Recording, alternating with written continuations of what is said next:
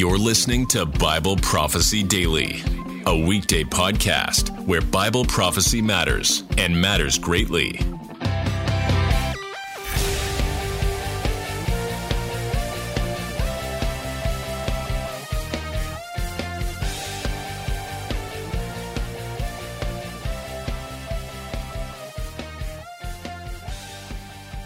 This is Bible teacher Nelson Walters, and today we're going to discuss whether Matthew 24, also known as the Olivet discourse, is meant for Christians or for Jews. In all the discussions that take place about end times and the last days, probably no question is more central to what Christians need to do to prepare for the return of Jesus. Now, why is that? As we said, Matthew 24, better known as the Olivet Discourse, has versions of it found in Luke 21 and Mark 13 as well. It was the one time in Scripture where Jesus sat down with his disciples and explained in detail to them what would happen in the end times and what his followers were supposed to do when those things happened. It is probably the most central teaching on end times in the Bible. So it's a question we really need to answer. Imagine if you spent your entire life thinking this chapter didn't apply to you, only to discover, to your horror, in the last days that it did apply. And you had spent your entire life ignoring Jesus' primary teaching about the days you were about to go through, the last days. Not understanding Jesus' commands for this time period could easily result in the type of falling away from the faith that Jesus mentions in this chapter back in verse 10, and in the next chapter, Matthew 25. So we absolutely need a reliable answer to this question. The most straightforward way to answer it is to ask, did Jesus directly say this teaching was meant only for the Jews? No. The answer is he didn't. He did mention some things related to Judaism, the practice of the Jewish religion, but nowhere did he say that this chapter was only for the Jews. We probably should stop here and think about what that means. We could probably discuss the nuances of those things, these Jewish things, and we will in today's discussion. But if Jesus didn't directly say this sermon was for the Jews and applied it to the Jews alone, isn't it dangerous to assume that it is for them? Isn't that presuming your interpretation of other places in Scripture are correct? Isn't it safer to hope your interpretation is correct, but to also acknowledge you could be wrong, you could be mistaken, and to study and prepare as if Matthew 24 is for Christians as well? Isn't this being humble as Jesus always instructed us to be? Now, the rest of today's discussion is my interpretation of this question, and I definitely think Matthew 24 was meant for believers in the first century and still is today. It's my humble opinion. If you read Matthew 24 in context, you will see it's preceded by Matthew 23. Wow, not rocket science, is it? And that other chapter, Matthew 23, is addressed to the nation of Israel and to the Jewish leaders. The Pharisees and Jewish leaders had just finished testing Jesus with all kinds of questions. His perfect answers left them dumbfounded. Then he let them have it, calling them a brood of vipers and whitewashed tombs. Jesus concluded his rant against the leaders of Israel with this well-known phrase, "Behold, your house is being left to you desolate. For I say to you from now on, you will not see me until you say, Blessed is he who comes in the name of the Lord." So Matthew 23 is the chapter which Jesus specifically addressed to the nation of Israel, who would be left desolate until they called upon Jesus' name and acknowledged him as their Messiah. Notice Jesus was specific in addressing this chapter, Matthew 23, to the scribes and Pharisees. This chapter is for and about the mistakes made by the nation of Israel. and it includes their entire end-time instructions, which were very simple. They were to call on the one who comes in the name of the Lord. They were to acknowledge Jesus. That's it. That's their entire end-time instruction. Because until you call on the name of Jesus, what else matters? Matthew 24, however, is the chapter which Jesus addressed to his followers, his disciples. And it's full of instructions because his followers have already called upon the name of Jesus. So they need only the second part of the instruction. Also notice in chapter 23, the chapter meant for the nation of Israel, Jesus told them their temple was left desolate, that they wouldn't hear from him again until they called on his name. This is further proof that the very next chapter is not for them, but for Christians because he was done with them already at that point. Frankly, in my opinion, that is all the evidence any of us need to conclude that Matthew 24 is for Christians because Jesus was already done talking to the Jews. He wasn't going to have anything else to say, so anything after Matthew 23 is not about the Jews, but instructions for someone else who has to be Jesus' followers. But the chapter itself is full of further evidence that it's for Christians. In verse 9, Jesus tells us that all nations will hate the Christians because of his name. Now, the nation of Israel is not associated with Jesus' name in any way. Only Christians are. In verse 14, he speaks of the gospel being preached to the whole world. The unsaved within the nation of Israel don't have anything to do with the preaching of the gospel. Christians do. And then 3 times, Jesus speaks to a group he calls the elect. In verse 22, he told his disciples that the days of the great tribulation would be cut short specifically for this group, the elect.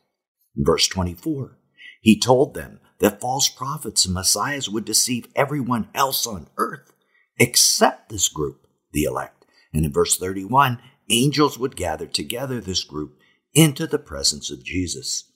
So, are the elect Christians or Jews? Well, in the New Testament, when referring to people, this term, the elect or chosen, never, ever, ever refers to unsaved Jews, only to believers in Jesus. So to say the elect are Jews is scripturally to ignore the rest of the New Testament. In the Old Testament now, this term did apply to the nation of Israel, but in the New Testament, it is exclusively meant for Christians. Second, one of those uses in verse 24, where Jesus said everyone on earth would be deceived by the false prophets, even the elect would have been, if that were possible. Well, why isn't it possible for the elect? Think about it. There's only one reason: the presence of the Holy Spirit in their lives. So unsaved Jews in no way have the Holy Spirit in their lives to protect them in this way until they're saved. So this can only apply to saved Christians. Plus, we have direct proof that the term the elect in Matthew 24 was meant to be the church. A first-century Christian document, the Didache, was used to train new Christians for catechism. And in one section of this document, it quotes Matthew 24:31. And Matthew 24:31 is the section where the elect are gathered together. But in this document, instead of using that term, the elect, it substitutes the word church. Remember, Lord, thy church, to deliver it from all evil, to make it perfect in thy love, and to gather it together in its holiness from the four winds to thine kingdom, which thou hast prepared for it. So first century Christians believed it was the church who angels would gather together in Matthew 24.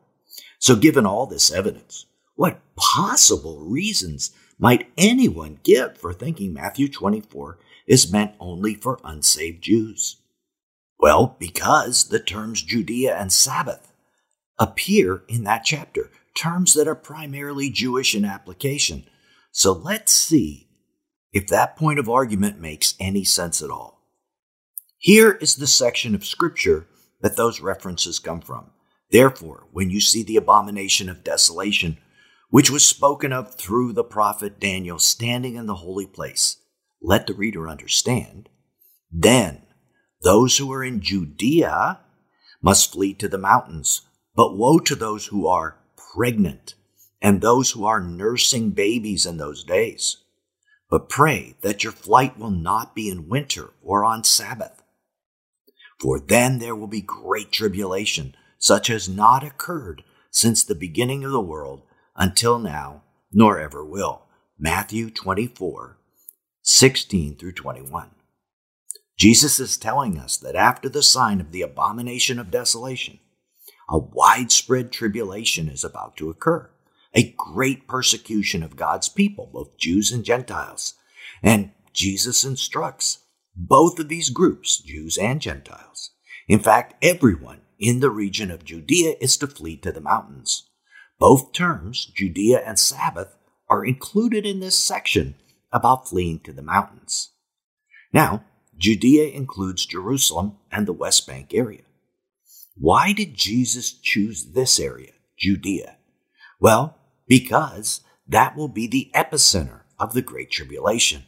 The Antichrist will sit in the temple of God in Jerusalem, and the persecution will begin right there. It has nothing to do with Jews or Gentiles, or the difference between them, and it is an instruction that everyone in that region must flee from the Antichrist, not just the Jews. Jesus goes on to give this group special instructions unique to that region of Judea. They are not to return to their homes to get supplies and other things, but are to hurry out of the area as quickly as possible.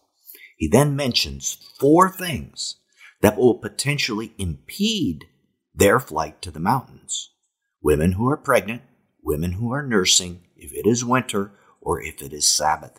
In fact, Jesus asks all of us who read Matthew 24 to pray that their flight won't take place at these 2 latter times, winter and Sabbath. Now, it should be obvious why pregnancy or nursing might slow your escape, and a snowy, icy winter road would make escape slower as well. But what about Sabbath? Why is that there? Torah-observant Jews walk on the Sabbath. For such observant Jews who are trying to escape, this is a big problem. And even for Christians, Jews walking will clog the roads and make escape out of Judea equally difficult. So these 4 things, pregnancy, nursing mothers, winter, and Sabbath, are all mentioned because they slow one's escape, not because this is just for Jews who observe the Sabbath. This warning is for everyone who lives in the area of Judea. So if you're an outsider to this controversy, you're probably asking yourself, why is this even a thing? I mean, why wouldn't you think something Jesus said to his disciples would be for Christians? Just one day later, after all, Jesus ate the Last Supper with them and gave them upper room discourse instructions, which everyone acknowledges is for Christians. So why not this earlier chapter? Why do so many believe this chapter was only for the Jews?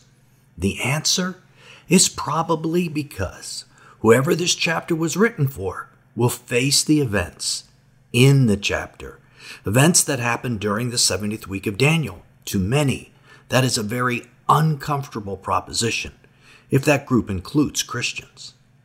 Now, I'm Nelson Walters, and I'm the author of 10 books, including How to Prepare for the Last Days, all available on Amazon. I'm the founder of Last Days Overcomers, a ministry devoted to preparing believers for the days prior to the rescue we spoke of today. We provide resources and conferences throughout the Western Hemisphere doing just that. You can visit our websites at lastdaysovercomer.org, overcomer no S, and join us in that effort if you're so moved. The majority of my teaching is found on the Nelson Walters YouTube channel, where we have more than 500 videos which are viewed by millions each year. Till next time, blessings.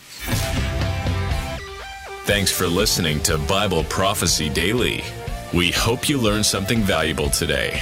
Be sure to subscribe wherever you heard this podcast so you never miss an episode.